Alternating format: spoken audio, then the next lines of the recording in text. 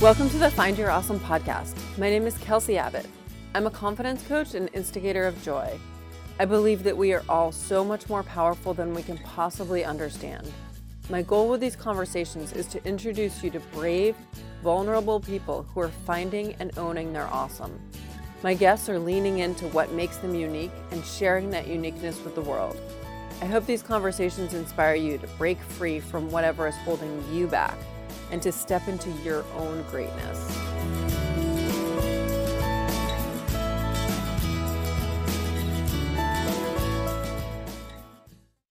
Welcome to the Find Your Awesome podcast. My name is Kelsey Abbott and I'm your host. I'm also a certified professional coach specializing in confidence, mindfulness, and joy. Albert Einstein supposedly said that we get to make a choice every morning. Do we live in a friendly universe or an unfriendly universe? And of course, the way our day unfolds will correspond to what decision we make. Just like that, we also get to look for winks from the universe because the universe is always sending us gifts, sending us reminders, sending us nudges. And when we're open to them, when we're looking for them, they are always there and they remind us that we are so loved and we are so supported. Here are a few examples of the winks I've gotten from the universe lately. So last week I was stopped in traffic behind a dirty truck. On the back, someone had drawn a heart and written, "I love you." I said, "Thanks, universe." Then before my race, I met this magical Turkish woman who just came up and gave me and two of my friends all this luck, all these blessings for our race. She didn't even know what a triathlon was. And she was so excited and made us feel completely famous. After the race, I saw a dolphin in the water behind our campground. I know, no big deal. I live in Florida. There are dolphins here. But that, because I made the decision that the universe is friendly and that the universe is looking out for me, that is a wink from the universe. And that felt so good. And then last Monday, I'm getting in the pool. This is the day after our race. I'm kind of tired, kind of out of it. We've got one lane for a bunch of us, and there's a new guy who shows up. Not that thrilling. We have new people dropping in all the time. Well, it turns out that this guy is a nomad who's been on the road in an RV for a year and a half, and he's a triathlon coach. That's what I did for 16 months. I was on the road in an RV, working as a triathlon coach and a confidence coach. What are the chances? I could say it's a coincidence, but it's so much more fun to say it's a wink from the universe. My friends, I challenge you to go out there, open your eyes, and look for the winks from the universe. Because the universe really, truly wants us to know that we are so loved and we are so supported and we don't have to do it by ourselves. Okay, keep that in mind as you go into this episode, this conversation with Christian Sinclair. She is a spiritual mastery teacher, a spiritual and intuitive coach, counselor, speaker, and an author who has worked with thousands of people around the world for over 10 years, teaching personal and spiritual mastery in life, health, relationships, finance, and business. Hope you enjoy this conversation, and please shout it out on social media, share with your friends. If you haven't already subscribed to this podcast, please do. Please leave us a 5-star rating and a nice, friendly review.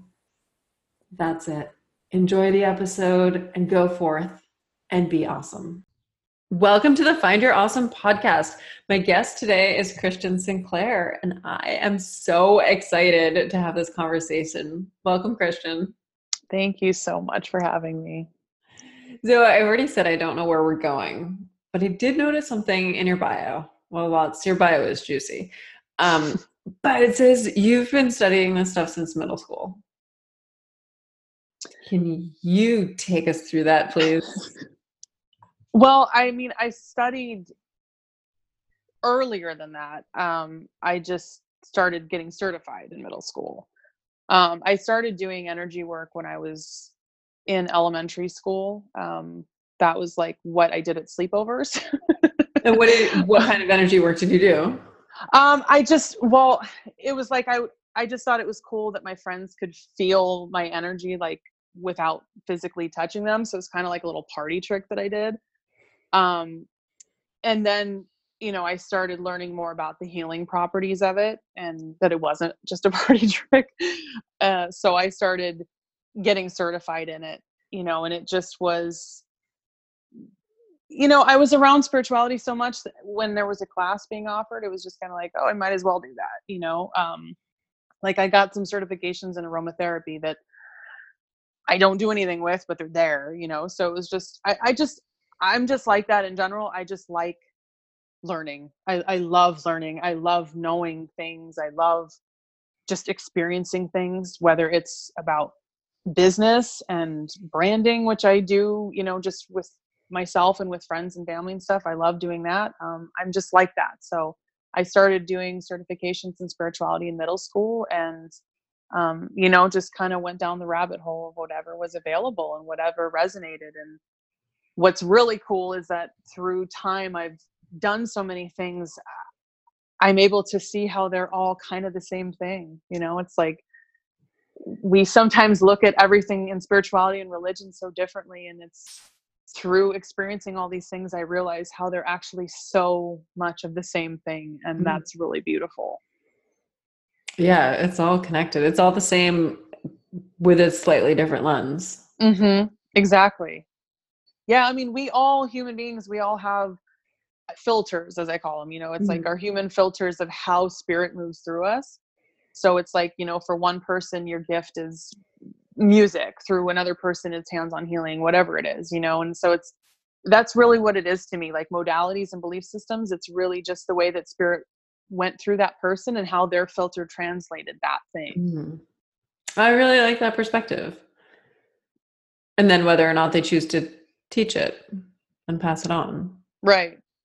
Right. And that's why I think it's so important for healers or spiritual teachers of any kind to do our own work, because I believe, for myself at least, I believe the goal is to get out of my filters as much as possible. My filters will always be the way I express things, which is unique to me, but I want to be as human filterless as possible so that spirit moves through. We use the term conduit a lot in spirituality. Like when you do healing work, you're a conduit of spirit. And for me, it's like, to be the clearest conduit possible is to have as little attachment to ego or our human filters as possible. So that's what I practice in spirituality. I think the clearer of a conduit we can be, the more authentic spirit is moving through us, and it's not just our own filters that we're bringing that information or that healing through.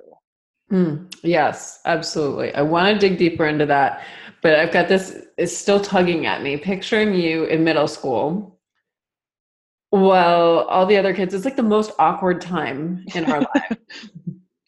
And you're getting aromatherapy certifications and all right. So first of all, how did you even know that these things existed? Those weren't on my radar.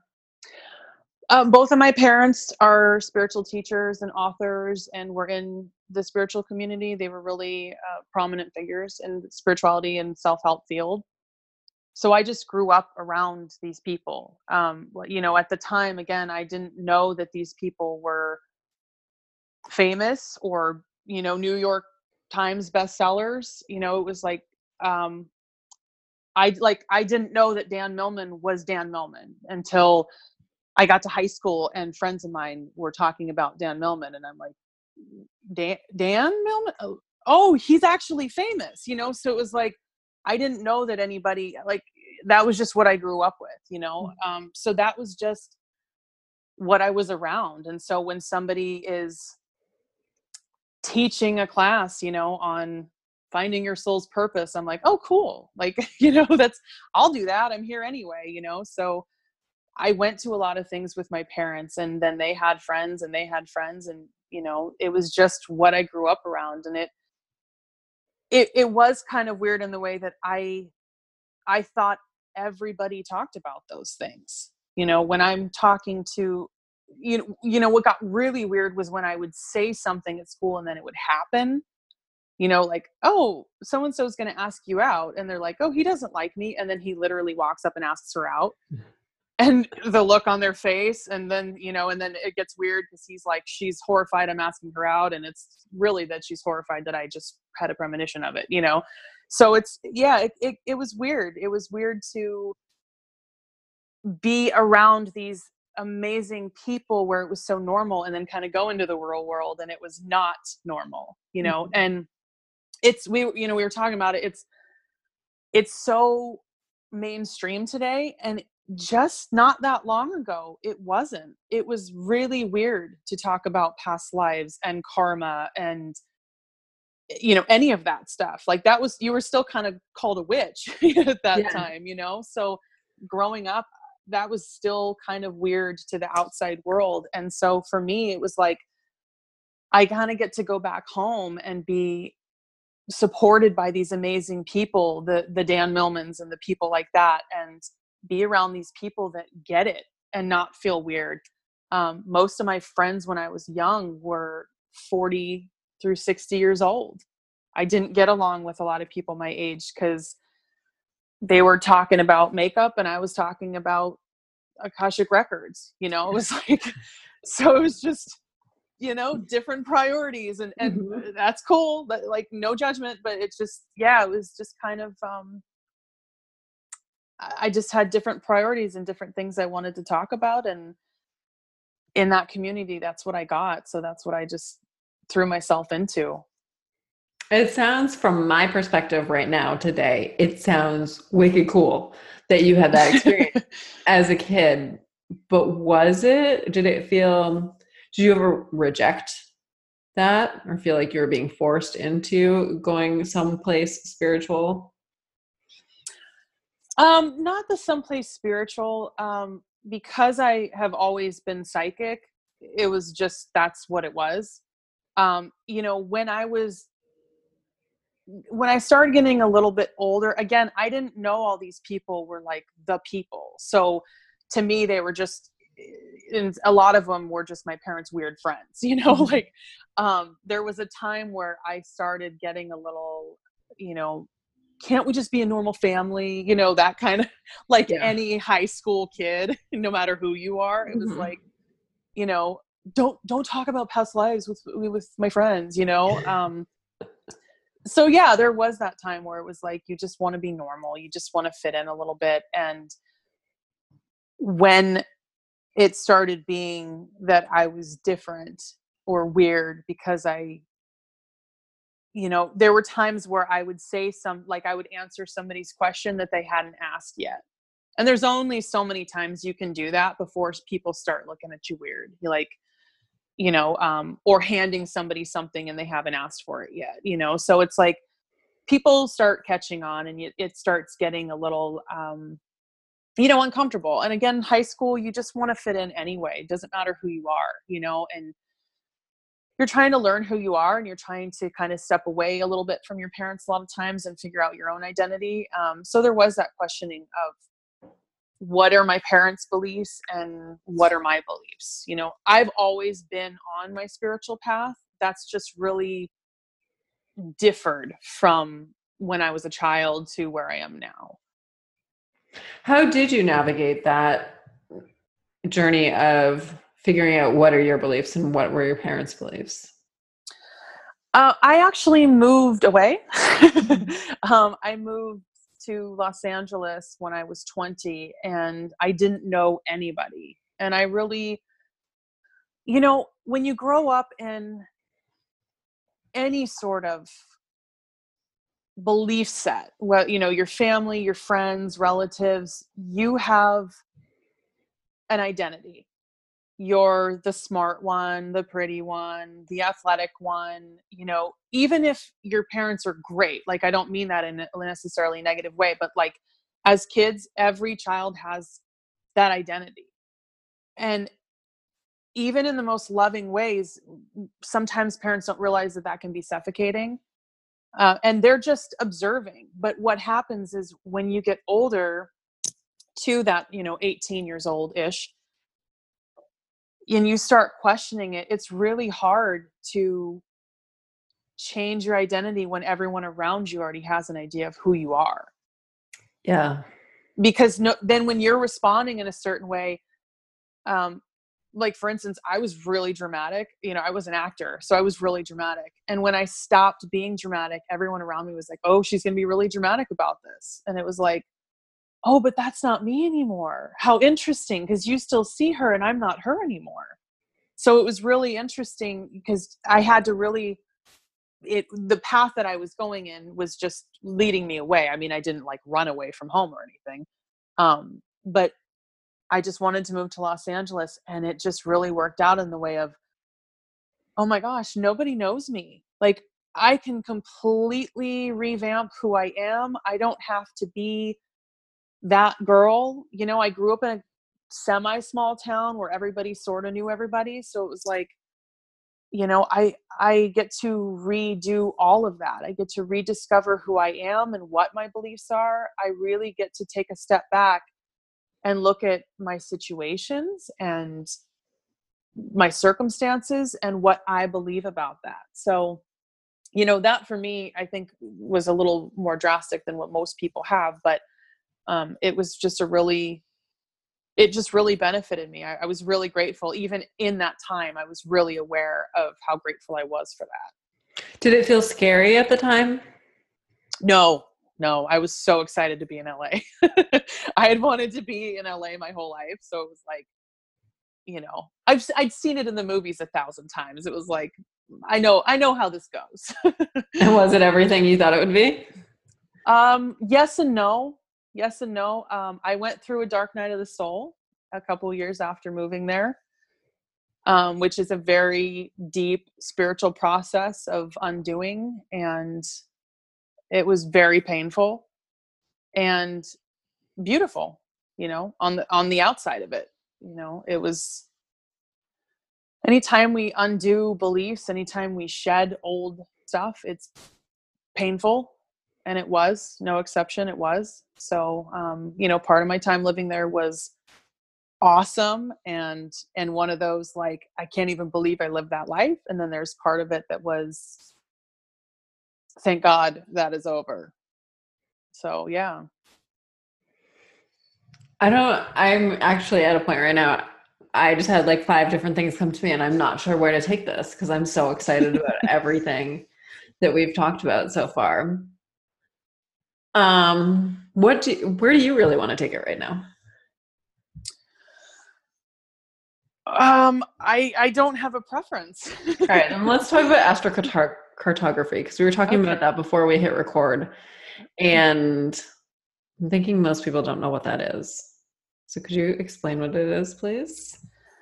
Yeah, so astrocartography, we talk about the zodiac and astrology with ourselves, but astrocartography stretches out to the earth, the planets. There are signs and astrology for each location. There's also events. You can do astrology for events, and you can see what the planets are lined up as, how it influenced. It's astrology for us is kind of a really narrow viewpoint. It's completely the whole world. It's and how it affects where you're living. It affects what comes up for you when you move in a certain location, the time periods of your life. It's I mean, it's a much broader view to just how we look at ourselves, like our horoscope. It actually encompasses the whole world. And how have you used it in your life? I've moved quite a bit. Anytime I move, I look at what are my predominant. And so here's the thing about astrocartography. What most people do is they get an astrocartography chart, and it says, like for myself, it said Los Angeles is going to be really rough. All of these things are going to come up. And I had my parents and family going, you're out of your mind, right? Like, you're walking into a blazing fire from hell. Why would you do that? And I'm just kind of that stubborn person that I'm like, let's do it, let's dance. I've tamed down a little bit in my older years, but not too much. But the thing about astrocartography is that it's not saying don't do it. It's saying these are the lessons if you so choose. It's like, this is your mission if you choose to accept it. Mm-hmm. You're gonna have to deal with it at some point. It's just a matter of where. So like I know people who like will do astrocartography, like, oh, let's try this place, let's try that place. And I was saying it changes every however many miles. So it's like, okay, let's try the next town over. Let's try the next town over. And it's like, you're going to have to deal with something. It's just, you get to choose what. If your sun sign is in a certain city, it's probably going to be a really great match. If you move somewhere that's your Mercury, you're going to have to work on your communication. You're going to have to work depending on where your Mercury is in your chart and what signs, it's where that all lays out in your natal chart. You're just looking at what you have to deal with. And instead of like running from that, we use it as a compass. If you're going on vacation somewhere, like I was saying, I'm doing this sacred sites tour in Salem. We get to look at the astrocartography of that zone and that space and what that brings up for people, and we use it as a compass. It's a map for where we're going on our spiritual journey, Yeah. So we were talking about before, I worked with an astrocartographer, and he had actually told me that I was basically done with Maine. I had learned everything. We lived there for 10 years. I learned everything that I was supposed to learn. It was time to move on, which resonated so much with me. That's exactly what I was feeling. Mm-hmm. Yeah. I said something on social media a little bit ago about this year and the next 2 years are going to be huge for people moving. It's because just that same thing, what you were saying, like there's this shift happening in the consciousness right now that people are just done. Like, and so many people can feel it and they can't even put it into words. It's like, wow, I'm just done with where I'm living. And it's that same thing. Like all the things they're meant to learn, all the things that they were supposed to go through are done. And now it's this moving into something else. And it's like, every time I go on Facebook or Instagram, somebody's moving, and it's like, and I'm moving in a few weeks. And it's like, it's just, yeah, these periods that we've been going through are just done and people are moving on.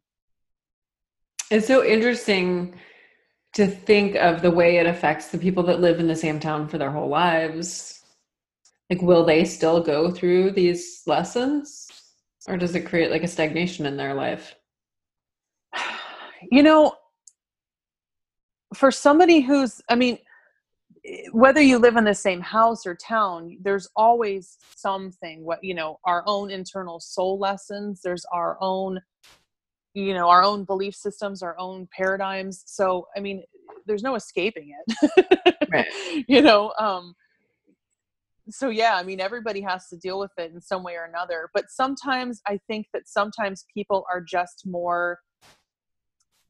they need a bigger shift to, like I'm that personality. Like I need to have the symbolism. I need to have, I'm just kind of dramatic that way. Like, I like the big gestures. Some people are not like that. Some people don't need the big thing. They just, like my husband's like that. It's the weirdest thing to me when he is done with something or he learns a lesson. He's like, oh, okay, well I learned that and I'll just move on now. And I'm like, what?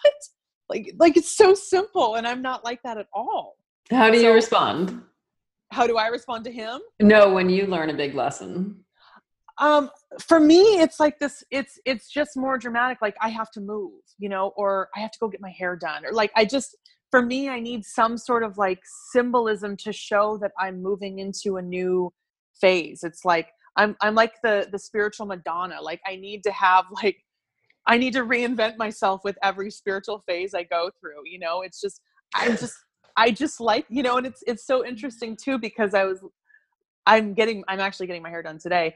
And I was like, I could go darker, but that was my phase, this spiritual phase. And I'm in a different spiritual phase. And this spiritual phase feels more blonde. And, it's like, I have to have like symbolism to reflect where I am spiritually. It's the weirdest thing. And it's just the way I do it. Like, it doesn't affect my spiritual path. It's just what I do. I don't know. It just feels good to me to do that. How would you describe your current spiritual phase? Oh, when I moved a couple years ago to where I'm living now, I felt a lot of silence.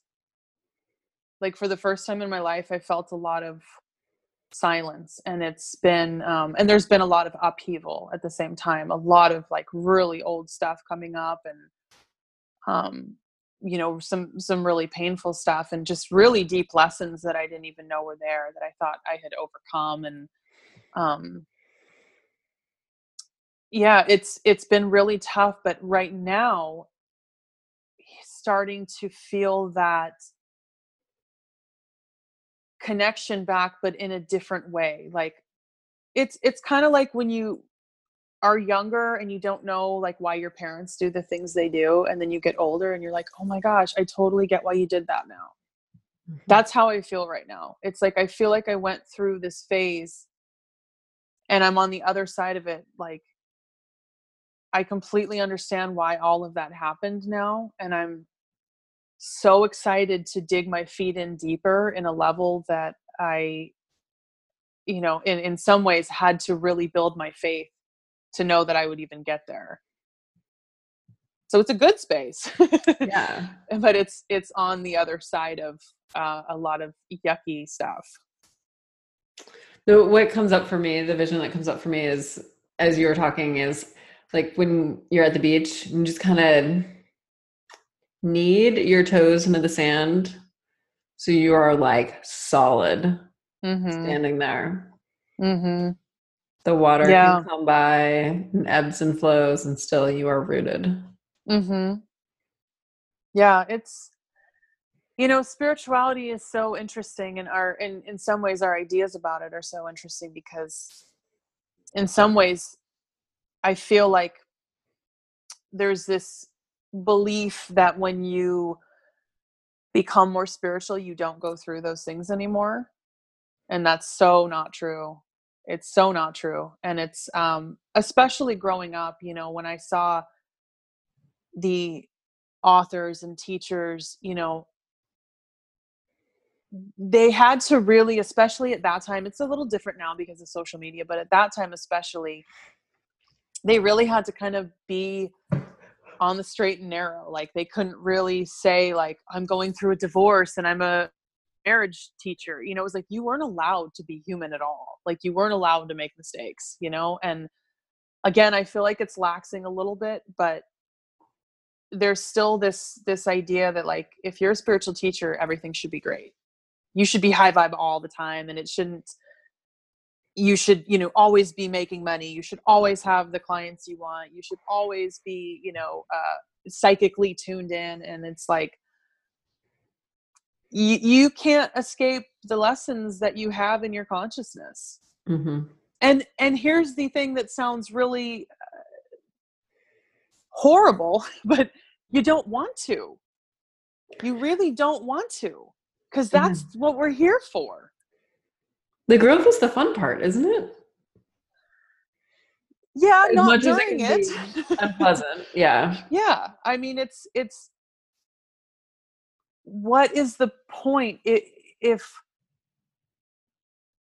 there's no expansion? Hmm. What is the point of that? The shedding of old stuff can be so painful, but on the other side of that, when you see a little bit more of the authenticity of your soul and what that really is, like that's priceless. and Yeah. and again, it's during those really dark times having to hold that faith that there's something on the other side of this, and I really have to throw myself into the lessons that I'm trying to teach myself here, because it's not spirit. I like to stress that a lot. Like spirit's not doing this to us. We do this to ourselves because we feel like we have to, but we burn ourselves down, and we go through this process of letting go of our humanness so that we reveal that authenticity of our soul in a deeper way. And each phase that we go through, it's painful, but there's just no other way around it. Okay, hold on though. Spirit doesn't do this to us. We do this to us. How do you know that? Well, explain more, please. Because God, spirit source, whatever you want to call it, it's not punishing. And this is where, I went to Catholic school when I was younger, and I'm not knocking any religion or anything like that, but I went to Catholic school when I was younger, and I had questions about, in this chapter, it seems like God's really mean. And then in this chapter, it seems like God's really nice, and I don't understand. And nobody could ever give me an answer as to why that was it. The more that I studied, and the more that I wasn't just looking at Catholicism, and the more I studied the Bible on my own, it all tied together. I always say the proof is in the pudding. Like, in any religion, in any belief system, in anything that I research, God, the universe, science, it's always abundant of itself. So the idea that it's a negative doesn't even scientifically make sense, as well as spiritually make sense. And it's just, again, we have processed spirituality and religion through our human filters because we don't feel good enough, that we place that on something higher than ourselves, that we have to prove that we're good enough, and the more that I grew up just because of who I was, feeling like I needed to impress God. And when I stepped away from that, and through the information that I get, through my visions that I get, through all of it, God has never been judgmental towards me or mean towards me or anybody else. I mean, I've done thousands of readings for people over the years, and I've never had that voice say anything negative about the person. If anything, it's the opposite. It's always about love. It's always about acceptance and grace. And that makes more sense to me. When I look at any religion, any modality, the Bible, when I look at it that way, it actually makes everything make sense. Whereas if I do the alternative, there's tons of holes in the story. So for me, it's the proof is in the pudding. I feel like that message, somebody needs to hear that right now. So thank you for You're sharing welcome. that. I also realized we didn't define the word spiritual. So let's do that. How would you define it? I always just use the definition, which is consisting of or relating to spirit. So for me, it's, if you believe in God, spirit, source, it's doing things that are consisting of that. So if you look at the different attributes of what God, spirit, source is, I mean, just the word source, I think, is a great word because it's the source, so source of abundance, source of prosperity, source of health. If that's your source, then it's abundant of all of those things. So if you're doing things that are consistent with that, it would mean that you're doing actions that are relating to the abundance of love, actions or thoughts relating to the abundance of money. And to me, that's what spirituality is. It is consistently acting or feeling in or thinking of the relation to spirit or God or the universe, whatever you believe. And then is spirituality believing in abundance? No, I mean, there's spiritual people that I know that don't believe in, well, they'd like to believe in abundance. Abundance is a attribute of spirit. It's, whether that's, to me, abundance is everything. It's the abundance of love. It's the abundance of, love in a relationship or love that you have with your children, or abundance of time. I mean, gosh, how much do we as a society feel like we have a lack of time, and that's actually a huge way, like, that I work with clients about. If when you shift that narrative of I lack time and you focus on the abundance of time, it's crazy how it actually somehow seems to create more time. Like, and that's that law of attraction factor where if you focus on what you have, the lack disappears. Time is our most valuable resource, really. I mean, that's really stacked up against money any day. The time we have with our loved ones, the time we do the things we love doing, and abundance of time seems out of reach for a lot of us, So to me, abundance is everything that source is. A source is an abundance of everything. And I just trying to make sure I'm on the same page with you. So source is abundant, spirit is abundant, universe is abundant. We can keep going down that. But to be spiritual, you don't necessarily, you could still be spiritual, but have a lack mindset. For sure. Okay. Yeah, I believe that we all have the same divine inheritance, as I call it. So we all have the same rights to everything. However, we all don't tap into the same inheritance. So some people are really great at manifesting money and are billionaires, but can't attract a relationship, a loving, healthy relationship. Some people can attract amazing, like, soulmate relationships through any of their dating life and not be able to pay their rent. Like, to me, we all have ways that are easier for us to manifest, but because we're looking at it differently. Like, some people think that it's so hard to manifest money, and for some people it is so hard to manifest money, but it's just another facet of abundance. And this is something that, in spirituality, people talk about the, getting into the money mindset and stuff. And it works on a level because we're in a human world and mindset is human. But it really is looking at the expansion of our consciousness of all abundance. If we just tap into an abundance mindset, we create abundance across the board.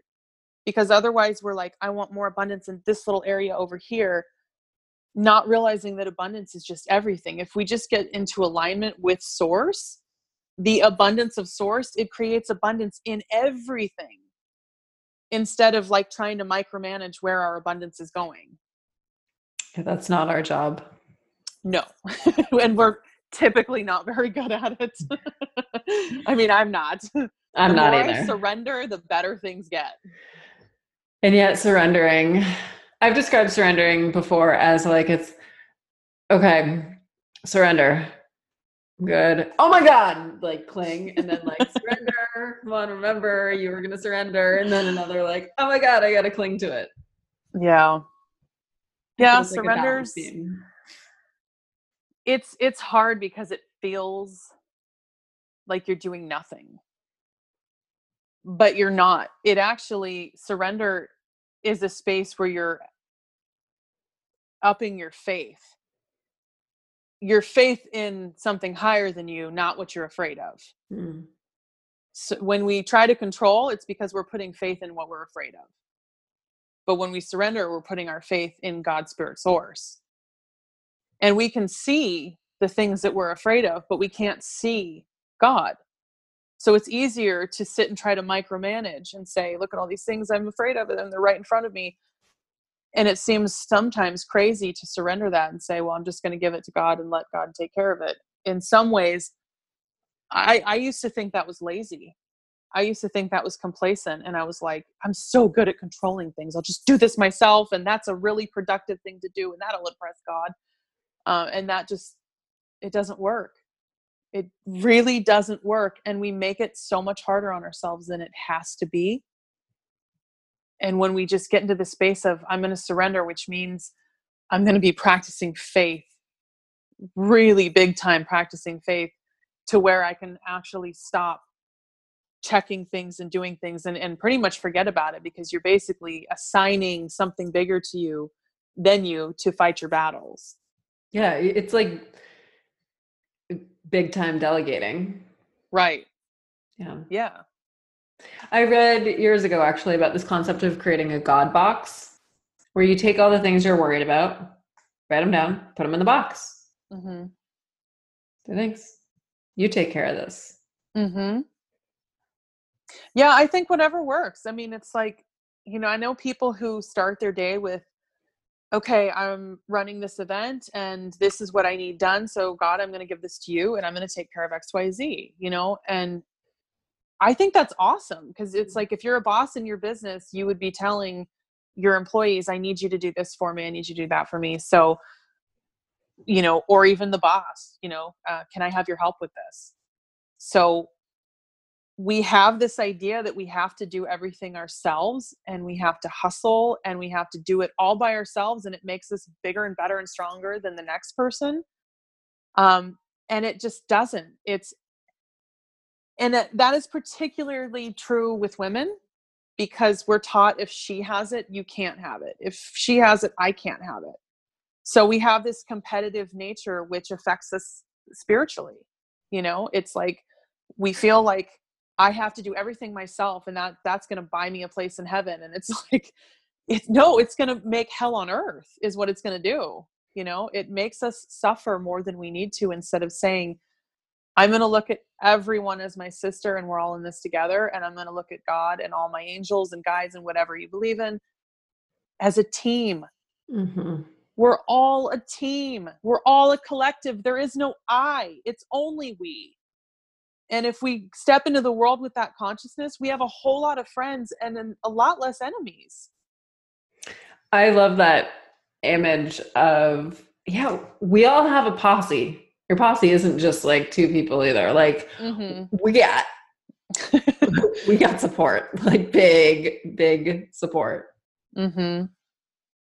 Yeah, it's like, there's that saying, what is it? Behind every successful woman, there's a few different ways people say that. Like, behind every successful woman, there's a friendship or something. But it's like, behind every successful person is a ridiculously huge, awesomely huge team, Yeah. spiritual team, Yeah. and that's ancestors or spirits or guides or angels or whatever. Like, you have a whole team, and then you have your worldly team and the universe conspiring to make things work out for you. Like, that's really amazing when we think about it, and if we get into that space of controlling, it becomes, the world is happening to me and I have to try to micromanage it to work out for me, instead of, holy cow, the whole world is actually conspiring to make my life awesome and my time here awesome. That changes the game completely. And we stop seeing every little thing as, I can't believe this is happening to me. And like, oh, wait, that didn't happen. That's awesome, because it means there's something better for me. Yeah. I'm the weirdo that gets really excited when something doesn't work out the way I thought I wanted it to work out. And I'm like, oh, sweet. What does this make room for? Right. Yeah, and that's such a great mindset. Like, I remember a friend of mine got fired and they called me and they were like, oh my gosh, I got fired from my job. And I was like, sick. What's coming along? Yeah. It's like, that means God's got something way better for you. That's great. But again, yeah, we get so attached to, my life needs to look this way and I need to do it this way. And, you know, all it does is narrow the way that prosperity comes in, narrow the way that love comes in. We get so focused on like the relationships that we want that we miss the one that's like knocking on our door, Mm-hmm. and we get so focused on the job that we're comfortable in that we don't even see the signs that our dream job is literally, putting its feelers out for us or hiring or whatever. It's like, there's a whole world, a whole universe literally conspiring to give us the most amazing things. And if we just stop trying to micromanage everything, we get to actually step back and see it. My mom had this teacher she always told this story. She had this teacher in elementary school who used to say, the world is vast. That's what I just had the urge to say in response to what you said. The world is vast. It is. It's vast, and it's all for us. Mm-hmm. The whole experience is all for us. Life's not supposed to be hard. No. It's not supposed to be a struggle. We're not supposed to suffer. We're not supposed to be in pain.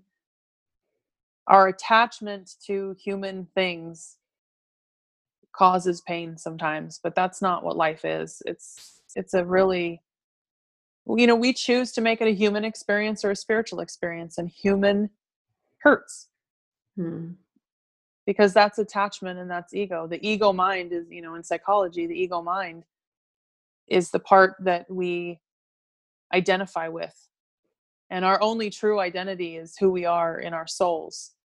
So if we're trying to identify with our human selves, it's going to hurt. It's not going to work out very well. But when we really, really know who we are on a spiritual level, and that is real, and that is all that exists, the experience really changes. How do we get there? I think it's different for everybody.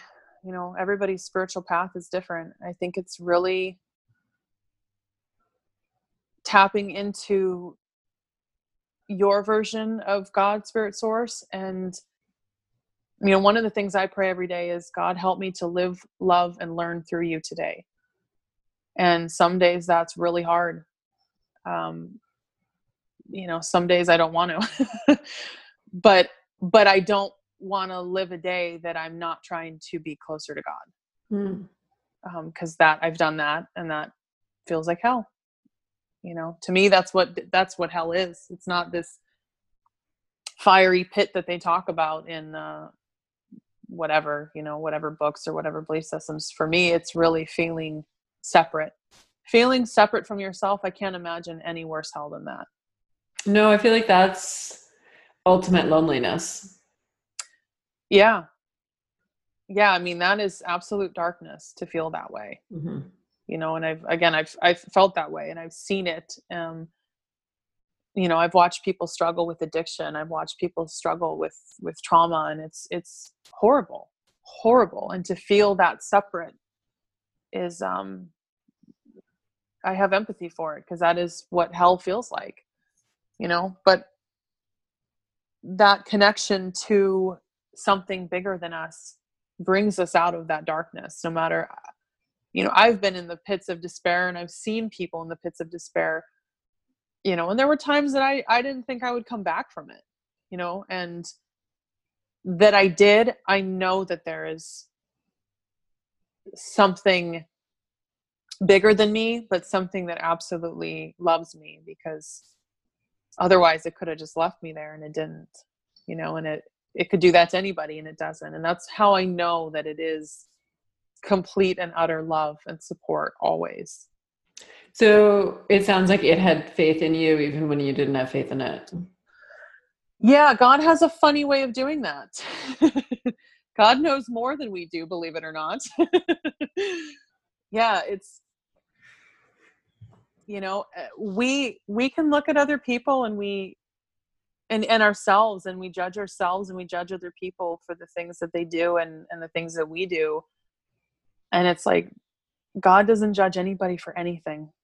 And that's hard to even wrap our human minds around, it's like, right. But it doesn't, and it doesn't make sense if it does, you know what I mean? Like, that's, again, the proof is in the pudding. It doesn't make sense if it does. It only makes sense that it wouldn't. And that's really what redemption is actually seeing ourselves through the eyes of God, or the spirit of God. There's that. I learned about redemption and stuff in religion when I was younger, and I thought it was like you had to redeem yourself to get God's grace. And what I realized is redemption is realizing that we have God's grace always, and that we actually don't have to do anything. It's the redemption within ourselves to discover that. Not that we have to prove it, not that we have to be more than what we are, but that we're already enough as we are. And that's the redemption is really just the surrendering and believing that that's true. Mm-hmm. The remembering. Exactly. Yeah. I just peeked at the clock and I'm like, oh my God, this is just flying by. So I've got a few questions that I want to make sure we cover. Mm-hmm. One being, in this path, this life path that you've had, what is the scariest thing you've ever done? I had a moment in my life where, well, I'd say they were equal and they were related to each other. One was that I walked away from my spiritual path, and the other was that I returned to it.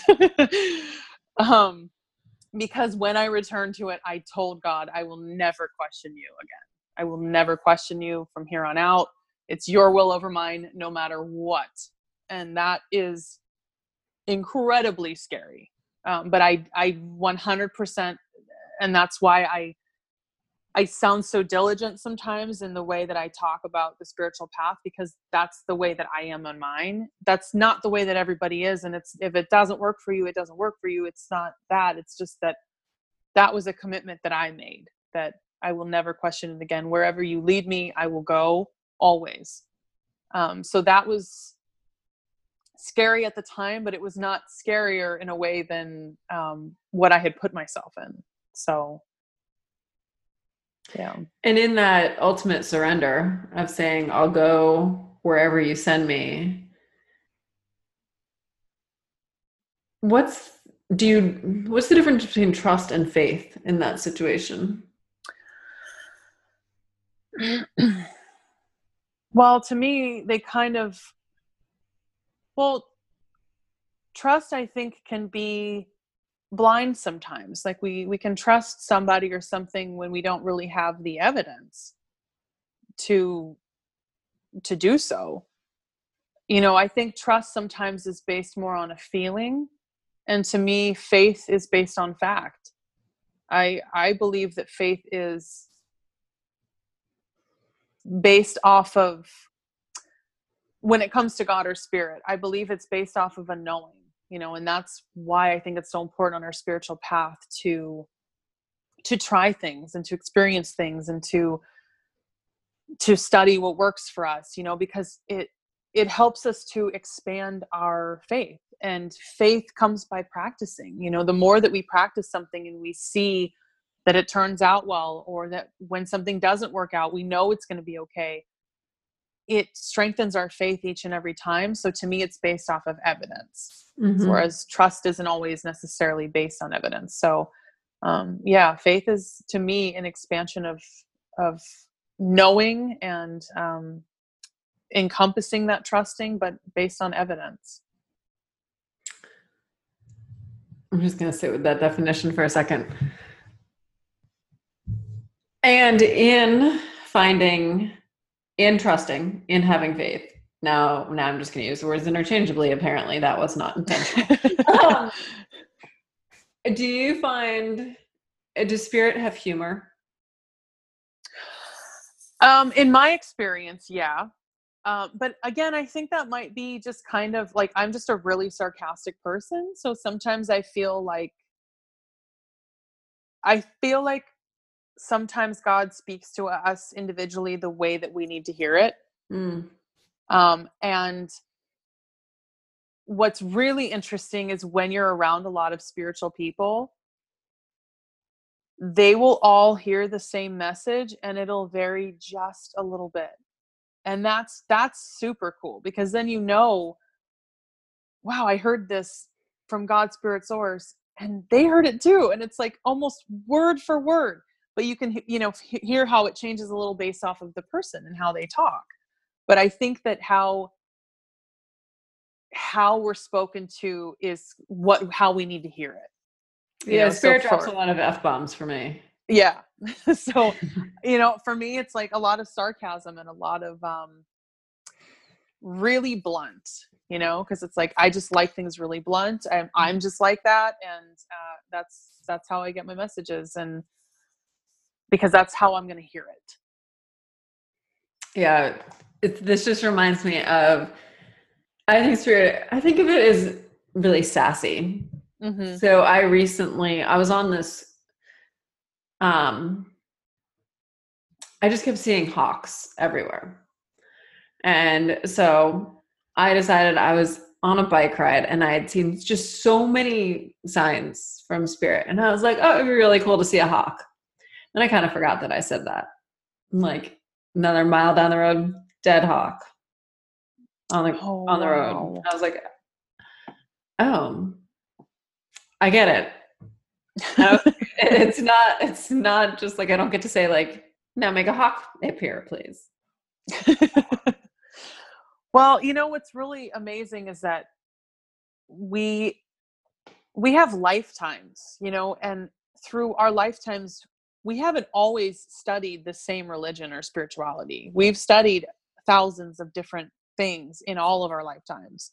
So it's amazing because we come into this lifetime with what resonates with us. And it's kind of like choose your own adventure. It's like you get to choose what resonates with you. I'm saying this because, with animal medicine, the hawk, like animal medicine is something that I really have just always been fascinated by and really resonate with. And it's like, it's that for you could be a message because there's a part of you that's resonating with animal medicine that you may not even practice in this lifetime, but there's a part of you that's getting a message in a way that you don't even consciously know in this lifetime. It's amazing. And this is again why it's so important to try so many different things and, what resonates with you. Obviously, I would never say, don't try everything.